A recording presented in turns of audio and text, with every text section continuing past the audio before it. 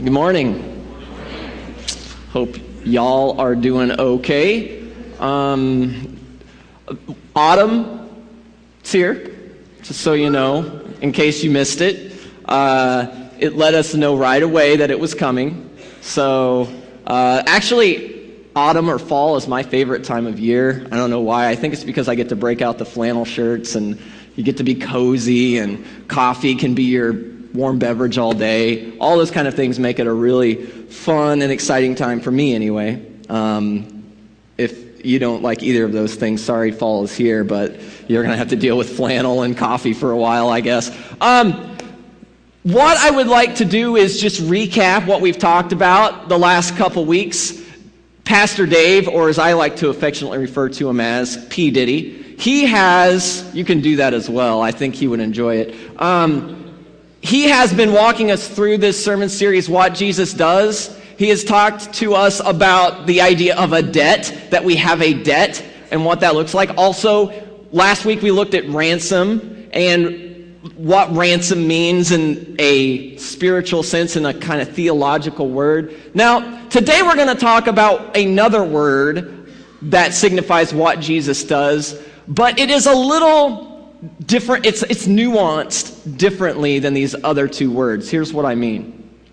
Debt and ransom have a lot of theological and religious, churchy kind of connotation. You know what I mean? Like if I say Jesus ransomed us, all of a sudden you're not thinking about necessarily a person with a bag over their head. You're thinking about, oh, what the great thing Jesus did. He saved me from my sins, right? See what I mean? Well, the same's true with debt, the idea that I have a spiritual debt. It's a nice churchy way of saying, again, I have a debt that cannot be paid, but then again, I think of Jesus on the cross, right? And the debt that he's paid for me. The word we're going to talk about today actually goes to the other extreme, I think, in our minds. The word is adoption, and very rarely do I hear a lot of Christians talk about how they've been spiritually adopted by God. You know, when we talk about adoption, often we think of an earthly sense of parents who choose to adopt a child, right? This is typically where our minds go. So the idea that adoption is a religious word, I think for us, most Christians anyway, typically is what do you mean? I can get the image that God has adopted me as a child in my mind, but I don't think we really think about the significance of what this means for us. Now, what I want to do this morning is I want to kind of open up to you worlds that adoption really means some pretty significant things about us. And to be honest, I don't like them, and you're not probably going to like a lot of them either. But I have the unpleasant pleasure of telling you some things this morning that we just need to be open hearts. We need to allow the Spirit to speak to us, and talk to Pastor Dave after the service if you have any problems with anything I'm going to say today, okay? Late laugh, I love it. Okay, first off, personally, I have tons of experiences with adoption throughout my life. One of the first experiences I had was I got one of my first jobs, and my boss, we found out as a staff that his oldest son was adopted. Now, we had no idea that his oldest son was adopted for the longest time. It just kind of came out one day, oh, yeah, my son, he's adopted. And we were all like, what? We would have never guessed. Sometimes it's obvious, right? They don't look like their parents. You go, okay, what's going on here? Right? You can kind of tell sometimes when a child does not belong biologically to a parent, right? My wife's family actually just ended up adopting 6 children from Ethiopia. If I met that family, I'd go, okay, what gives, right? I can kind of tell. Well, in this situation, I could not. And no one else could, and it was a surprise. The child actually looked like the parents, you know. Another example of adoption that I've experienced was my second job. I had a boss. He did not have a child who was adopted, but he himself was adopted. And we, again, I didn't know this for the longest time, right? We went about our daily lives. And it wasn't like anything that necessarily changed about my boss to me. Like, I still saw my boss in the same light, but it is a characteristic of who they are. And so there was this sense of like, oh, all of a sudden, who you are makes a little more sense to me, right? The same job, we had a lot of turnover, and we were looking for an office manager position at this point. We had actually had like 3 or 4 before this, and we ended up hiring at the place I worked, we ended up hiring an office manager who was a single woman between 45, I would say, and 50 at the time, who had adopted 2 young girls. They were not babies, they were young girls, like 3 and 6 probably, 3 and 5, from the Ukraine. We ended up hiring her. And so then again, this adoption theme just kept popping up in my life, right? It's just like, I'm not looking for it, but it's there. Oh, yeah. Another example, and this is probably the one that obviously hits most close to home with me. When I was just beginning college, my father and my stepmother were told about this friend of my sister's, plural. So I have 5 sisters. 3 are stepsisters. 1 is my biological sister, and then 1 is the sister I'm talking about now. Well, my 2 or 3 of my sisters, step and real, so see how confusing this gets? I have to keep track of it in my own mind. They came to my parents and told them about a friend of theirs that they knew. Now, they were all about 15 or 16 at this point, okay? So we're all in high school. I've just started college, but I'm living at home doing the JUCO or community college thing, right? Trying to save a little cash. And they talked to my parents about this friend of theirs and just how bad off it is at home, okay? Long story short, my parents end up adopting my now sister, my adopted sister, into their home. So this adoption theme just keeps popping up for me. Now, personally, my wife and I are actually going through the adoption process ourselves. We've started to go through all the classes, and we've started to look into our options for adopting. And one thing that you need to know about adoption is it varies state by state. If you didn't know that, it's important to what I'm going to tell you next. In Illinois, the adoption process is the same process that you have to go through to foster. So to be a foster parent, you have to go through the same process to adopt a child in Illinois, okay? I don't know what it is in other states, but I know the Illinois process now.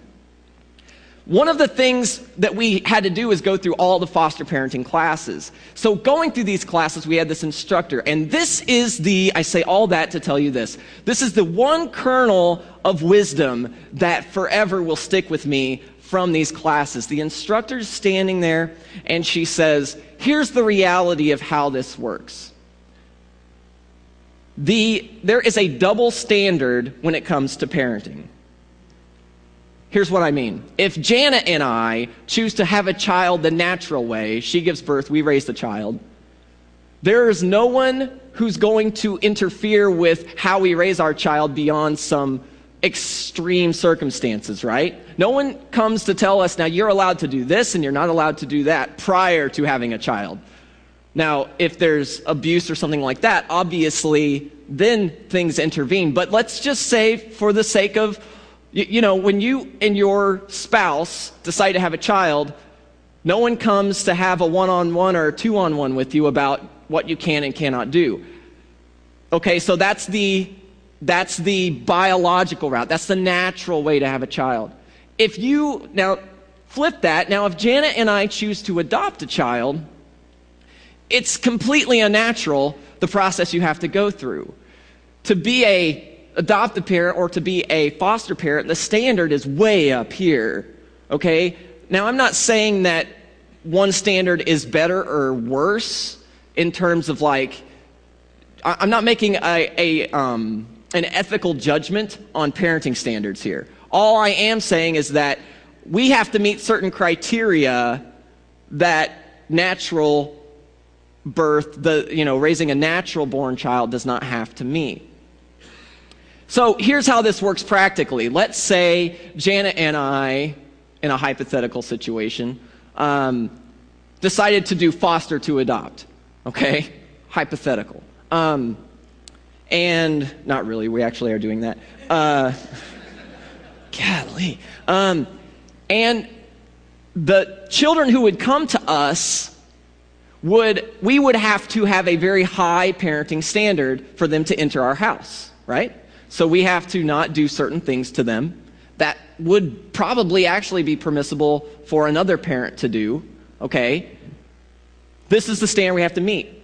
However, so those children enter our home. For those children to return back to their natural parents, those parents do not have to come up here. They just have to meet a minimum parenting standard, and then those kids return home. See what I mean? See how there's that double standard? Okay? Now, I'm not making a moral judgment against minimum parenting standard. All I am saying is that there is a difference between the two. Adoption is not natural.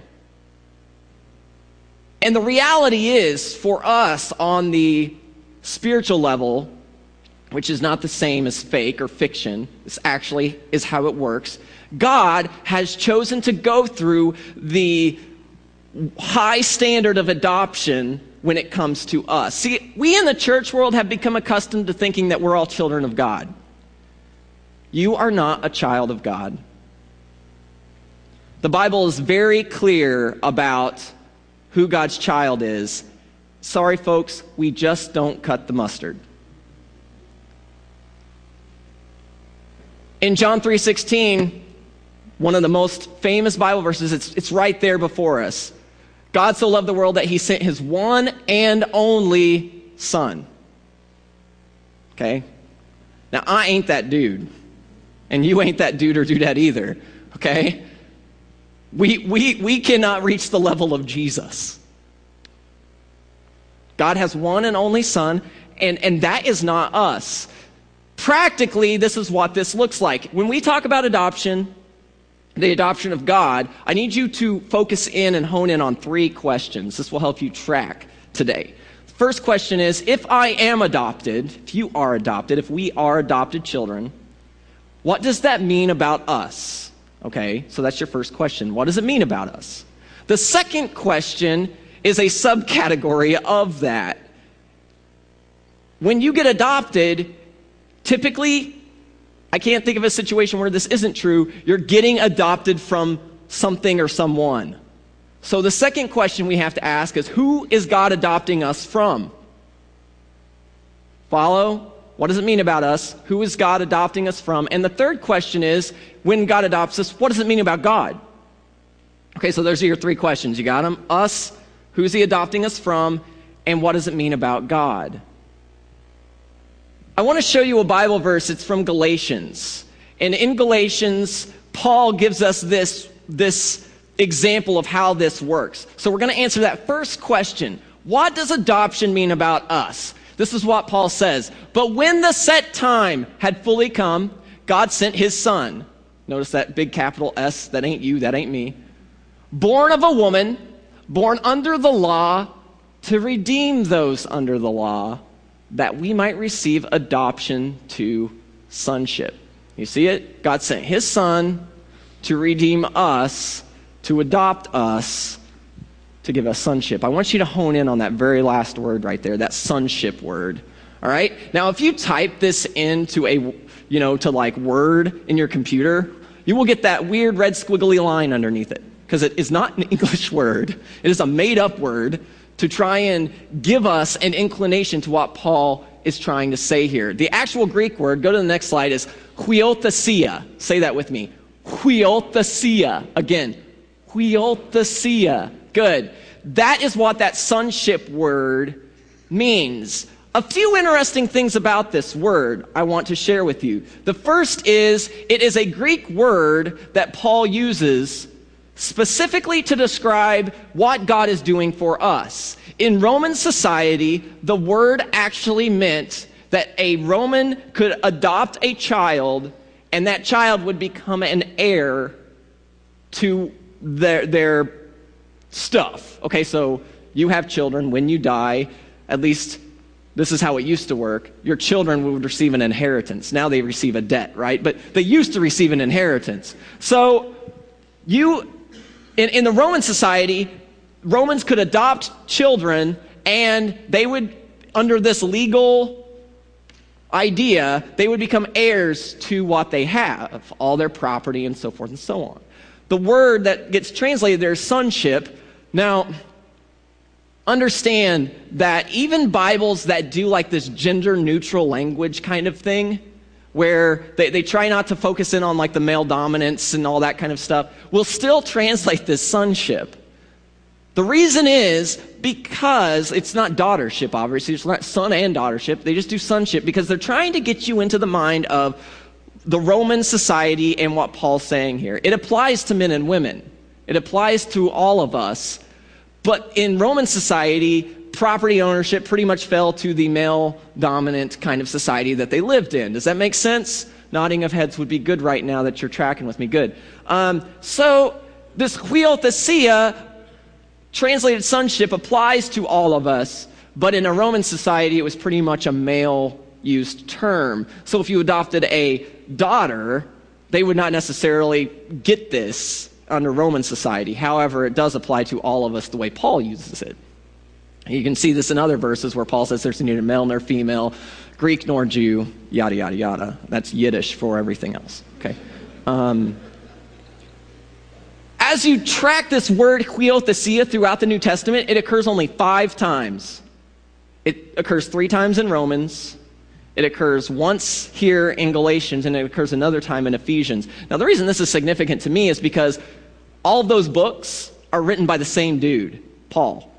He's using this term, and every time he uses this term, he uses it in this context, adoption to sonship, and he applies it to all of us. He's very specific on this point, okay? Now, 5 times, I don't know about you, but there's a lot of words in the Bible. 5 doesn't really like go, oh, wow, that's a lot of times.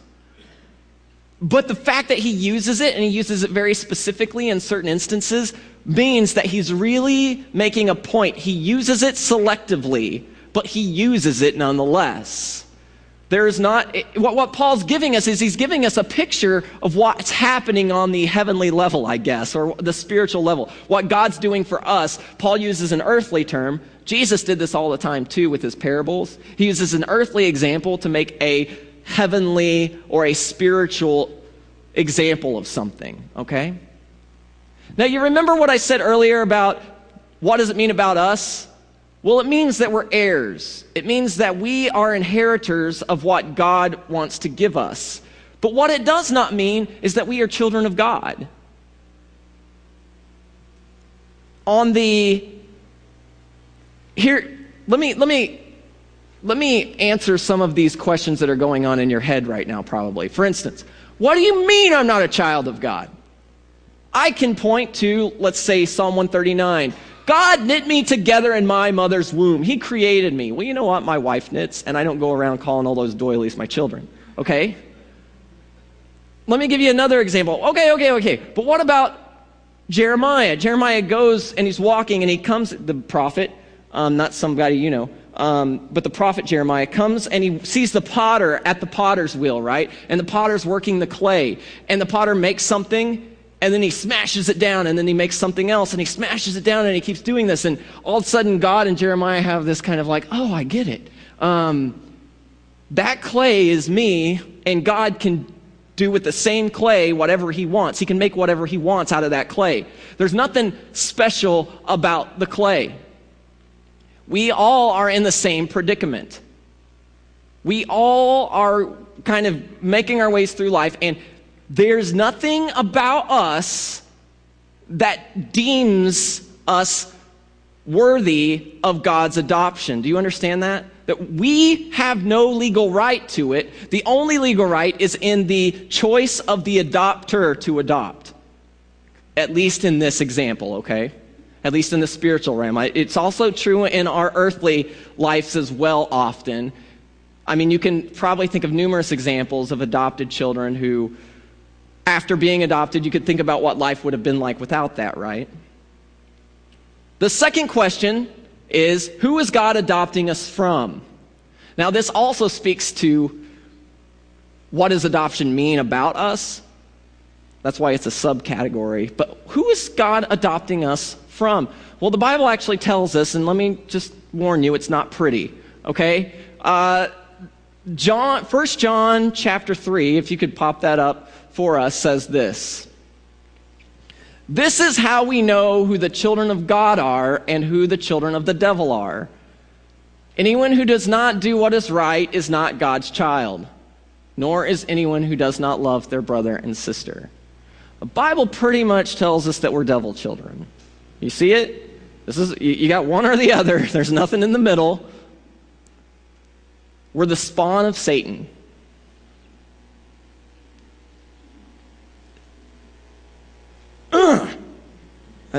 I don't like it.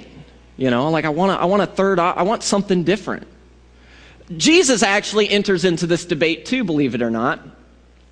Let me set up the scenario for you. Jesus is speaking like he often does, and the Pharisees are present. And the Pharisees don't like what Jesus is saying, and Jesus and the Pharisees, they begin to enter into this first century version of my dad could beat up your dad. Okay? That's what's happening. The Pharisees are like, okay, Jesus, our dad's bigger and better than yours. What are you talking about? Actually, what ends up happening is the Pharisees invoke one of the most pious hymns in the church today to taunt Jesus. It goes a little like this. Father Abraham had many sons, and many sons had Father Abraham. I am one of them, and so are you.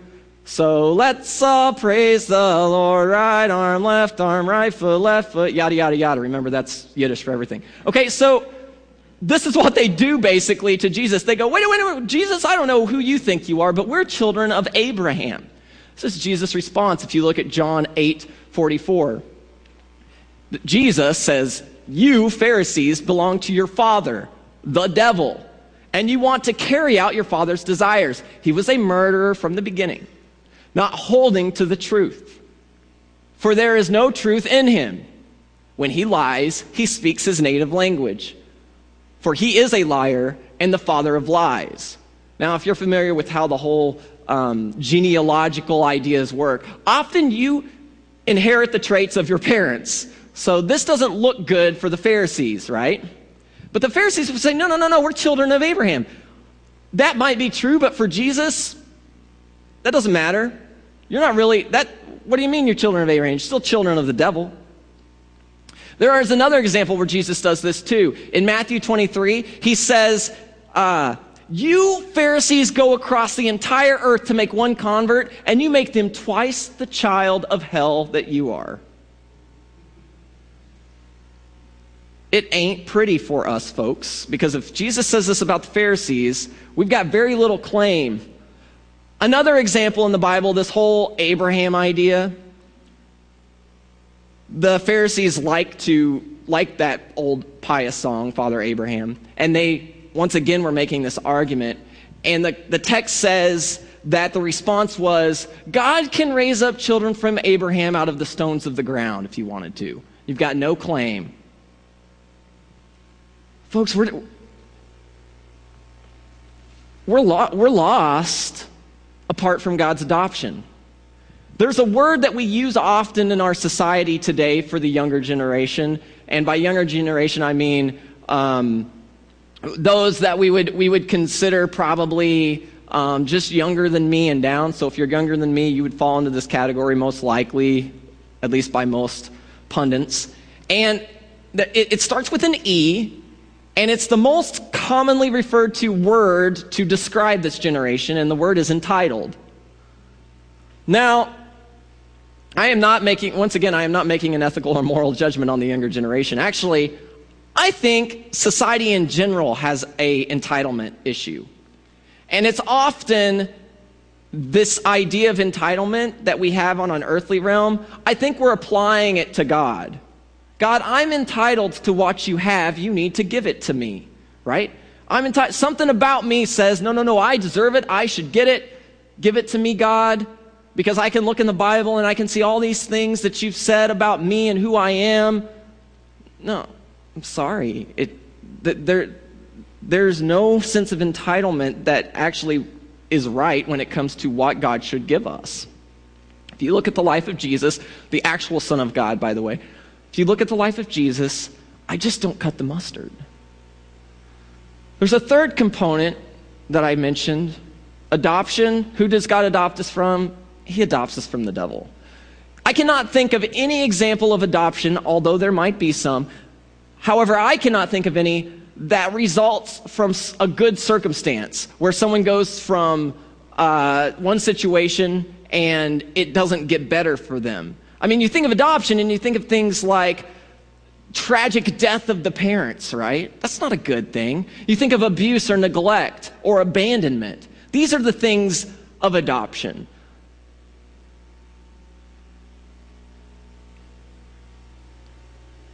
Therefore, when we think of adoption and we think of all these things coming out of tragedy, we should remember that this is the situation that we're in. Without God, we are left in the abusive, neglectful, abandoning, tragic hands of Satan. We're raised in a home that ain't good, to put it in true Bible quotes. It ain't good, okay? If we without God, we're lost. We just can't do it. We've got no sense of entitlement. Doesn't work. We are not entitled to anything that God has that he gives us. Which is why the third question is so important. What does adoption mean about God? It means everything. It's not about our blood that makes us children of God. God chooses to adopt us despite all of those things, despite the fact that our natural father is Satan, according to Genesis chapter 3, where humans decided to go one way and God tries to adopt us out of that. Eve listened to the lies of Satan. Adam really listened to the lies of Satan. And they entered into this downward spiral. And God's trying to bring us up out of that tragedy. He's trying to pull us out. I can remember the adoption of my sister and the unfolding of the circumstances that happened there pretty vividly in my head. See, what happened is, for my sister, my adopted sister, to be adopted, that would have never happened without the intervention of siblings. That would have never happened if my other sisters didn't come forward and tell them about this friend they had, right? That's what Jesus does. He stands before God with you at his side and he says, adopt them. This is my brother. This is my sister. They should be children of God. I love them. I care for them. You are my brother. You are my sister. That's what Jesus says. If you look at Hebrews, this is what Hebrews says. Hebrews says, both the one who makes people holy, that'd be Jesus, and those who are made holy, that'd be us, are of the same family. So Jesus is not ashamed to call them brothers and sisters. You are Jesus' brother. You are Jesus' sister. Jesus is not your buddy. He's your brother. Jesus comes before God and says, I know their blood is not pure enough. I know they have no entitlement. Take mine instead. That's what Jesus does. Jesus says, my blood is pure, my blood matters, and I'm giving it as a sacrifice so that you can adopt them. They are pure because of the natural born child, not because there's something that demands worthiness on their own. You remember I said that there are 5 occurrences of that word, huiothesia? Remember that other one was Ephesians, and it's going to be right here. See what it says? It says, he predestined us for adoption to sonship through Jesus Christ, in accordance with his pleasure and will. God has been on an epic millennial adoption plan for you and I. Rest assured that you are not children of God, but that God has adopted you. You have no entitlement, but God says, I give you everything. You're inheritors of everything. Let's pray. God, you're amazing. You are Father of devil children by natural birth. But God, you take us out of that. You make us clean. You look at us and you call us sons and daughters, even though we have no legal right to it beyond the fact that you called us into it, that you come to us, that you sent your Son to wrap his arms around us and call us sisters and brothers and siblings and to welcome us into the family. God, continually show us what it means to be your children. May we not see it as our right, but as our privilege. May we see it as all the wonderful good things about you, that you love us, and what that love actually means, that it's unfathomable, God, the things that you've done for us through adoption. And may we remember that adoption's really not about us. It's about you and what you do and how you impact our lives.